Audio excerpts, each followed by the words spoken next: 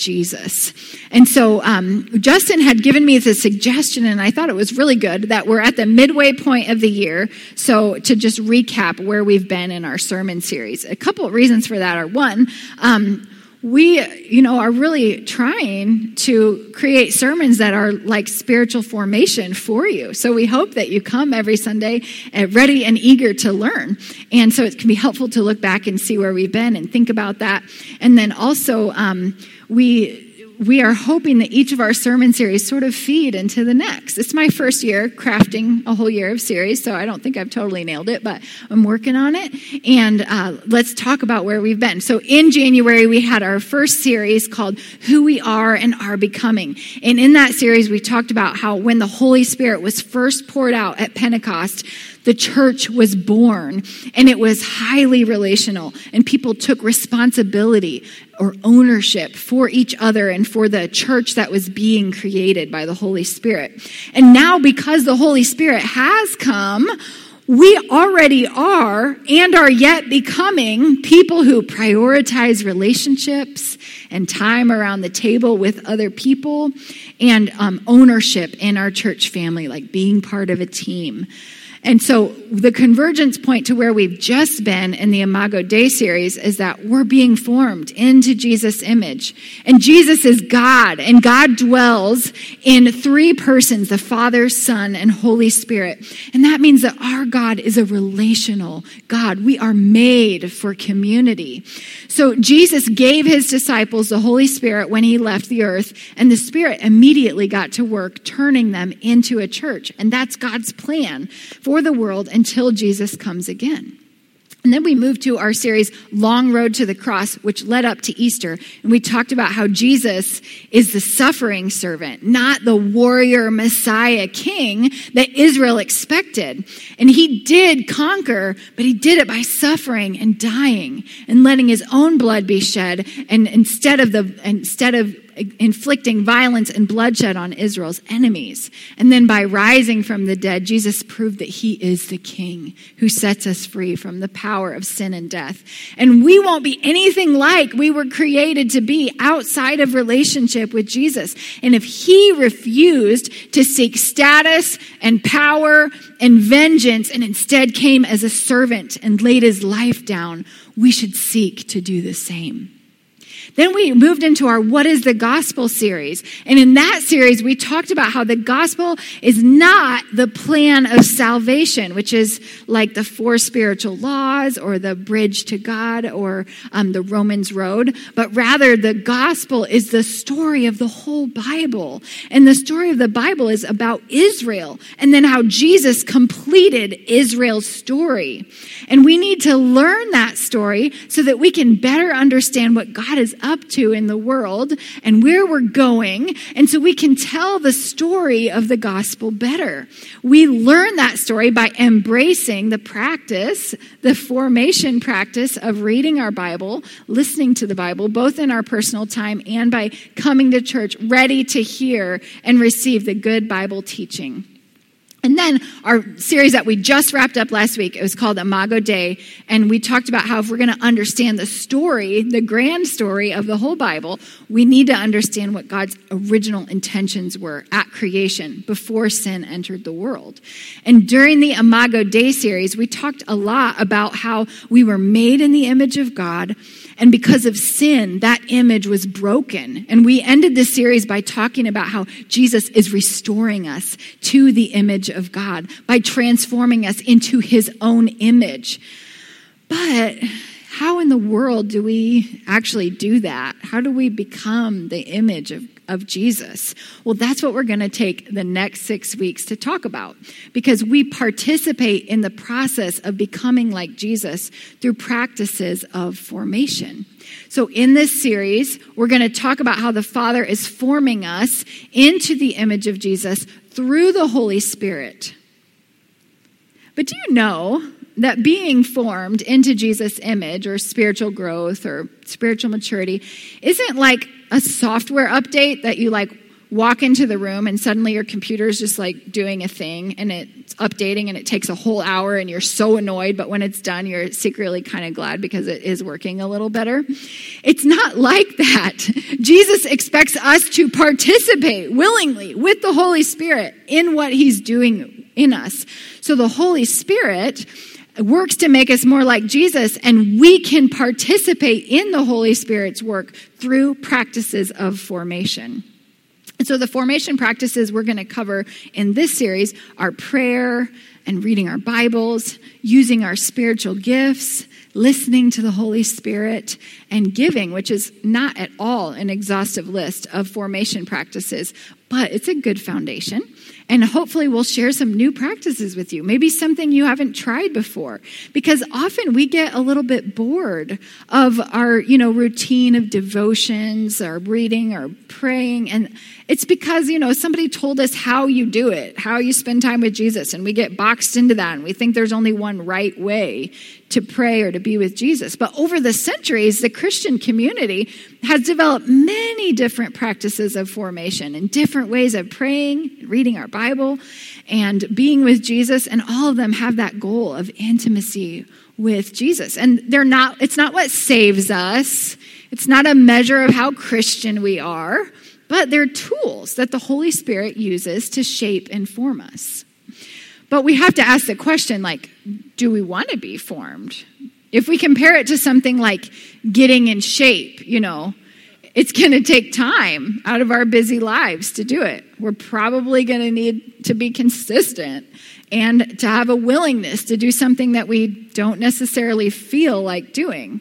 And so this happened to us, or to me at least. In September 2019, I was sitting in a class at my school, and I was away for like a week-long course where you just knock out a whole class in a week. And Justin sends me this text, and he says, ignore the mushy stuff, "Do you think we should join a gym?" And I said, "Is this a joke?" Because we've talked many times about how dumb it is to join a gym, because you join a gym and you give them your debit card and then they just keep taking money out every month and you never go. Of course not. And so then he said, "I was thinking about maybe joining the CrossFit cult in Goshen." And then I said, I thought he was possessed of the devil, not today, Satan. And I could not understand that one at all, because we've also talked about how we know people that do CrossFit and they're crazy and it's too hard and we're never going to do that. And so I was like, am I even speaking to Justin Clark right now? But he won me over because he made the very solid point that we are so lazy that unless we literally have someone telling us exactly what to do and standing over us, forcing us to do it, we're never going to work out. So that's what happened. We started going. And I'm really bad at it. I go like 2 or 3 times a week. I don't like using barbells. I have a terrible attitude about it. And so I haven't improved that much in the year and a half that we've been going. Other people that have been there like 3 months and apply themselves are already way past me. And so the coaches are so kind. We go over here now to Haymaker because it's literally across the parking lot and I am out of excuses. And so I'll be, trying to do something like a deadlift, and the coaches are so kind and patient, and they're like, "Okay, why don't we just bring the feet in a bit more narrow, push your hips backwards, really pin those clavicles down," And in my head, I'm thinking, the problem, sir or madam, is that you think that I want to improve in this area. I wanted to get a workout in. This was not intended to yield actual athleticism. Come on. And so I am attempting to get a little bit better attitude, because I would like to not be mush when I'm 80 and still have some mobility. But I am not a model CrossFitter. And this is also not a good model for how to approach spiritual formation. It would be better if I was approaching this with more willingness to try new things and some openness. And the Holy Spirit is always delighted to engage in the work of causing us to be more like Jesus, because Jesus is the perfect human, the exact image of what God intended us to be at creation. Jesus is everything we wish we were. who we would be if we were our best selves all of the time. And so becoming like Jesus does not mean quitting your job and becoming a Jewish itinerant preacher and roaming the Galilean countryside with a small group of friends, as fun as that sounds, right?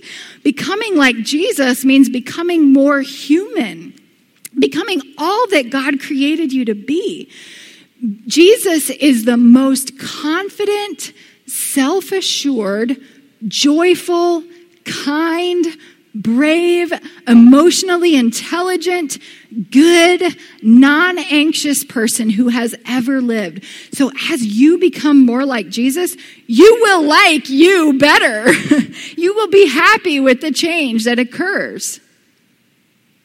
But as we'll learn today, that change in us, our formation, it's not just for ourselves, but for the church community and for the world as we interact with it as kingdom people. The practices we'll discuss will form us, but we are also being formed together into one body of Christ and into kingdom people who are partnering with Jesus to heal and restore people to relationship with God. So my hope in this sermon is that wherever we're at in the process of developing practices for formation, we'll be ready and eager to get started or to go deeper. So for the next 6 weeks, we'll study formation as we look at the life of Jesus and his ministry in the book of Luke, Luke's gospel. So some of it's going to be stories of Jesus being formed by the Holy Spirit himself, his own formation process. And some of it will be Jesus teaching his disciples and their experience of formation as they lived and traveled and shared meals with Jesus. And then we'll pull in some other New Testament scriptures to supplement as well. And hopefully we'll take real and practical steps toward becoming more like Jesus. So in the last series we just ended, Imago Dei, we shared a scripture a couple times that just gives a really clear picture of Jesus as the image of God. It's Colossians 1:15. Christ is the visible image of the invisible God. He existed before anything was created and is supreme over all creation. Everything was created through him and for him. This is where I want to start. Jesus is everything. Like we know that. But I really like how the apostle put it in Romans 11. He said, "For everything comes from him and exists by his power and is intended for his glory. All glory to him forever. Amen." And I usually only use NLT because it's really easy to understand, but I liked the way the NRSV put it because it's really succinct, and I guess I'm into conjunctions. For from him and through him and to him are all things. You are being formed into Jesus. It is Jesus that is forming you through the Holy Spirit who lives in you. And you are being formed for Jesus. And I want you to know Jesus because Jesus is the point, the goal of our whole lives. You are not saved into a religion, into a system of belief, or into a set of ideals or rules. You are saved for a relationship with a real person who is God. For from Jesus and through Jesus and to Jesus are you being formed. To him be all the glory in your life. Amen? But as you are being formed into Jesus, by Jesus and for Jesus, Jesus is not Michelangelo, and you are not the David. Because in that analogy, the block of marble that gets turned into a famous statue is passive. It doesn't do anything. And that's not how this works. Formation requires participation.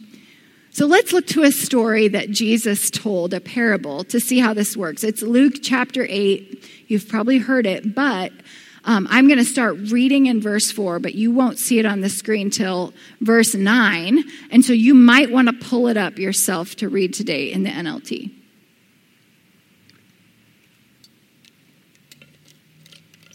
Luke chapter 8, starting in verse 4. And I got to tell you, this is like a really sweet time in Jesus' ministry. He's just gathered all his disciples, and chapter 8 is Jesus' first big ministry tour.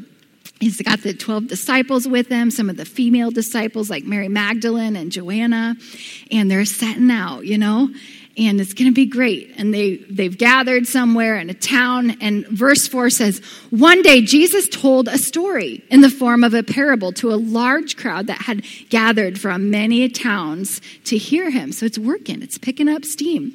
And he says, a farmer went out to plant his seed. As he scattered it across the field, some seed fell on a footpath where it was stepped on and the birds ate it.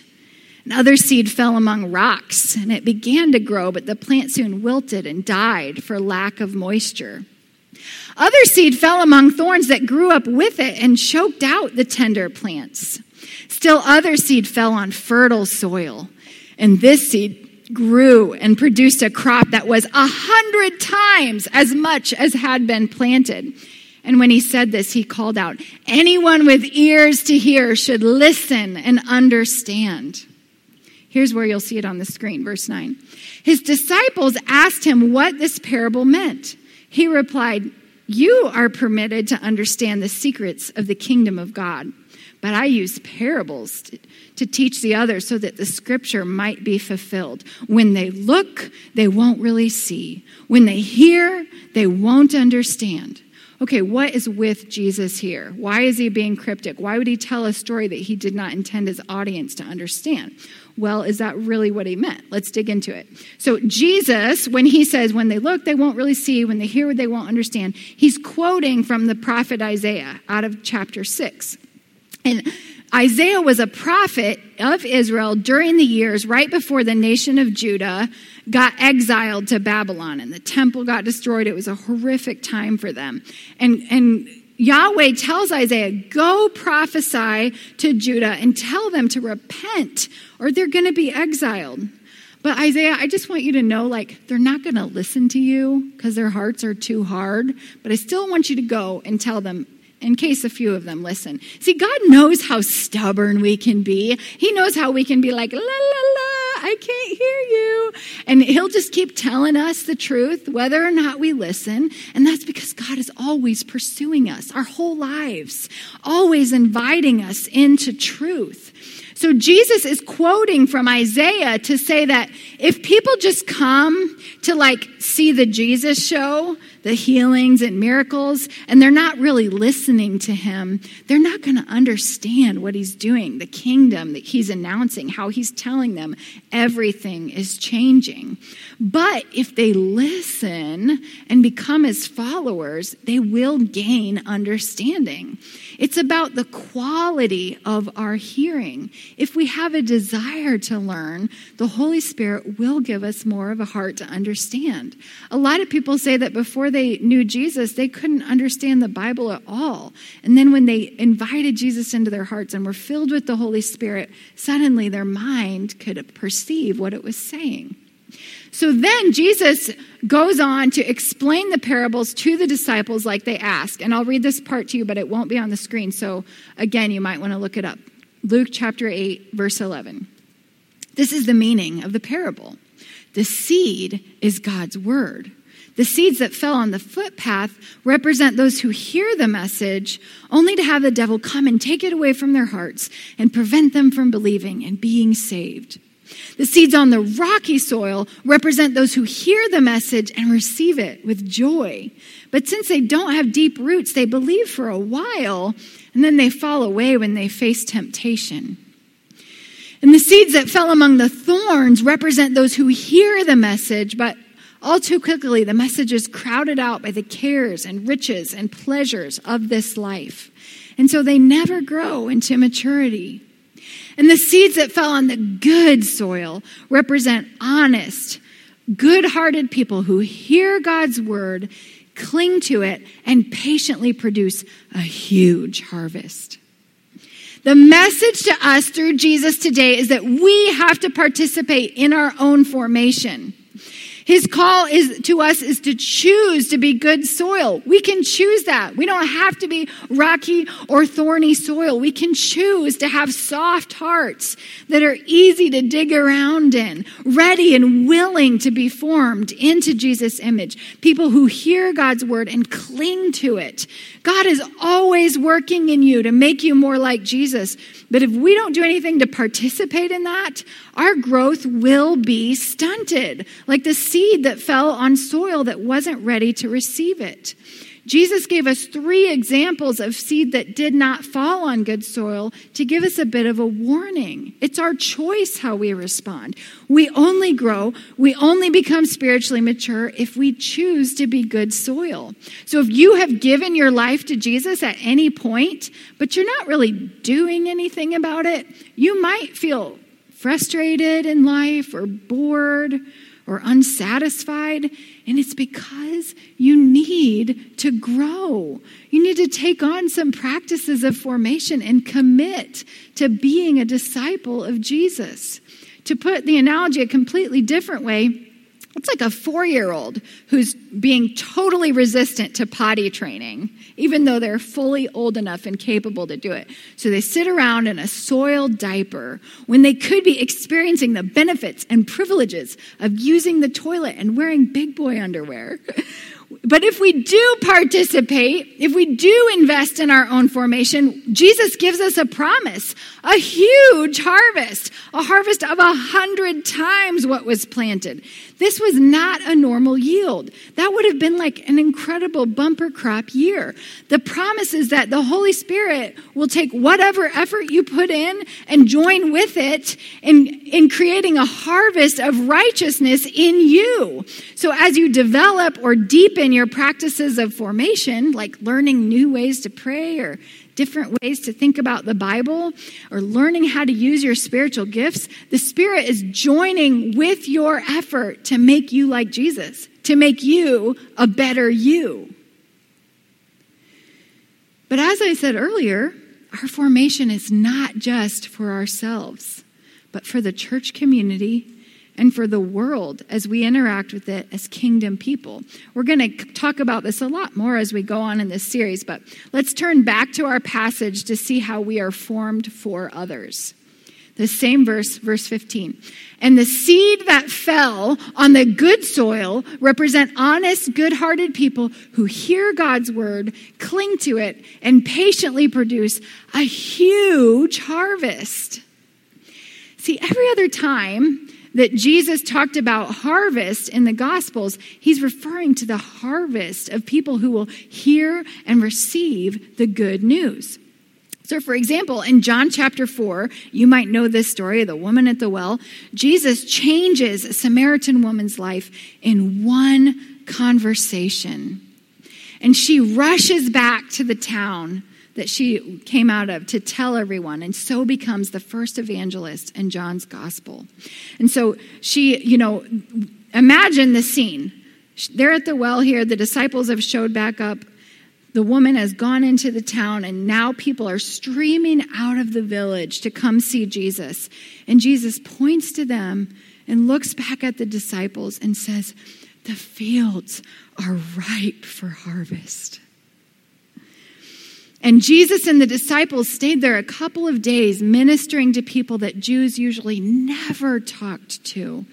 And the formation the disciples experienced in that ministry tour was that the good news is so much bigger than their racism towards the Samaritans. And so they got on board with what Jesus was doing, and so many people benefited from their formation. Formation causes a harvest of righteousness in us, but it is not just for us.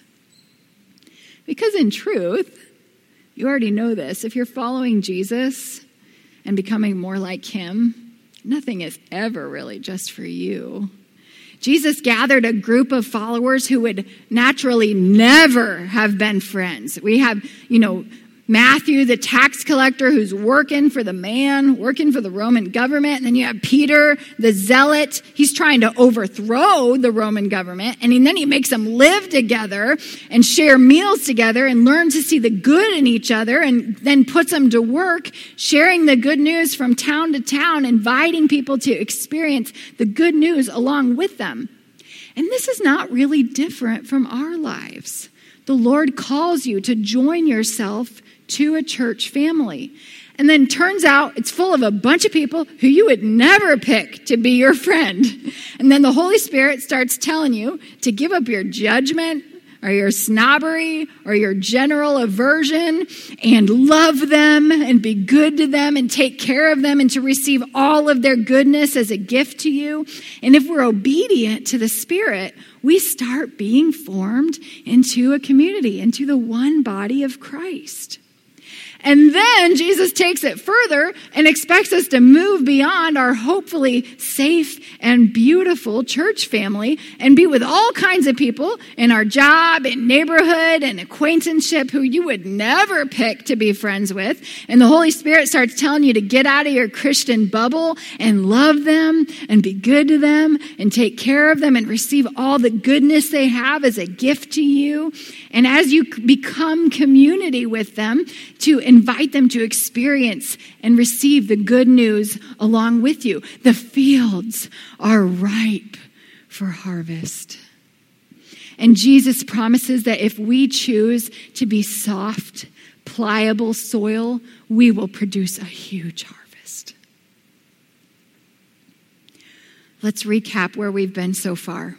If we have given our lives to Jesus, we are becoming more like Jesus, but we must participate in our own formation. And we'll be learning practices in this series that will help us to participate. And we are being formed. We are becoming like Jesus, not just for ourselves, but for others. And here's the last point I want to make. We're Americans, and so that means that basically from the moment of our birth, we're told that our worth is found in winning and achieving and producing and being useful. But that is not how the kingdom of God works. It's not how formation works. Formation is a long, slow walk in the same direction. That direction, of course, is toward Jesus.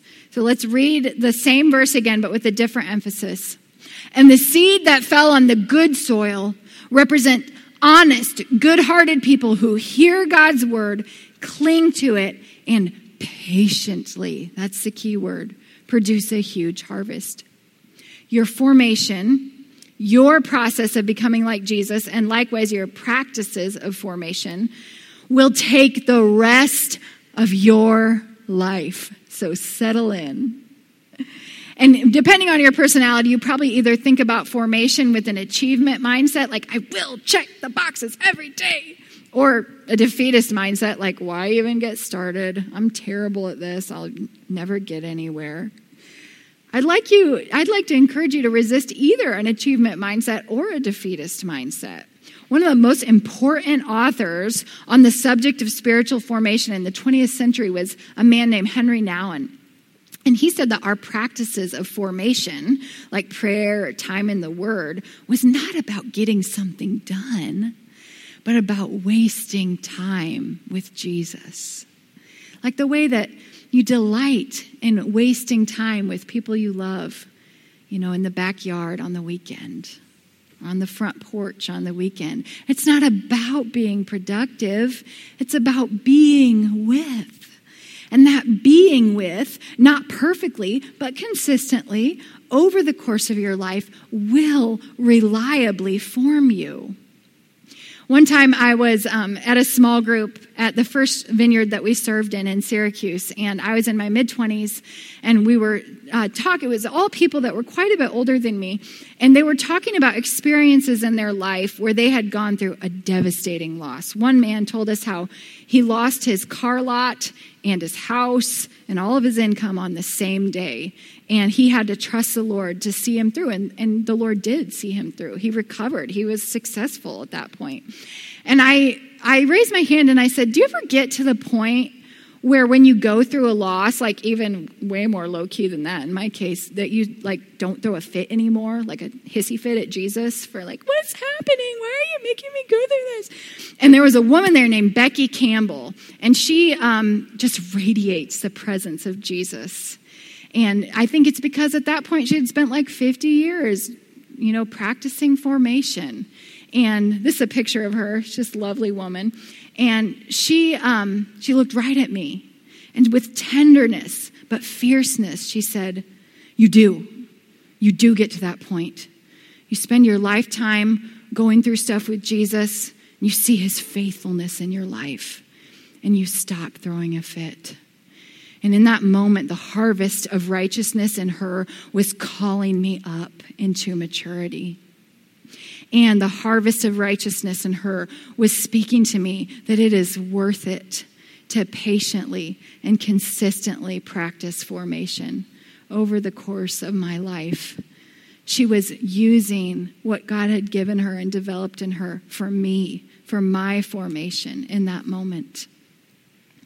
So we are becoming more like Jesus. We are being formed into his image. And the practices that we engage in help us to participate in what the Holy Spirit is already doing in us. But that formation isn't just for us. It's for the community. And that formation is a long, patient, consistent walk in the same direction. Justin, you want to head back up? So as we wrap up this first message in our 6-week series on formation, here's the challenge I want to give you this morning. If you currently don't have any practices of formation, choose one and get started over the next 6 weeks. If we talk about one on a Sunday and you think you might want to try it, don't wait. Just get going on it. We'll also be posting some resources on our Facebook page so you can learn about specific practices more if you're interested. And if you already do have some good formation practices in place, that's great. But I encourage you to try something new, like a way of praying that you haven't done before, or to deepen a practice that you already engaged in during the next 6 weeks. Because new practices give us new ways of connecting with Jesus, and that often stimulates fresh revelation of Jesus or a deeper affection in us for Jesus. So get ready to learn some new things. Make it a point to be here on Sundays or to catch the video. And let's learn together. Let's be formed together. Would you pray with me now? Holy Spirit, come. How much we want to be formed into your image, precious Lord Jesus. How much we fail in that. But we thank you that the Holy Spirit is always working over time, taking whatever effort we put in and using it for your glory in our lives. Would you conform us to the image of Jesus? Would you teach us some new ways of being with you? We say, Lord Jesus, we are good soil. We choose that today. Thank you, Jesus. Amen. During this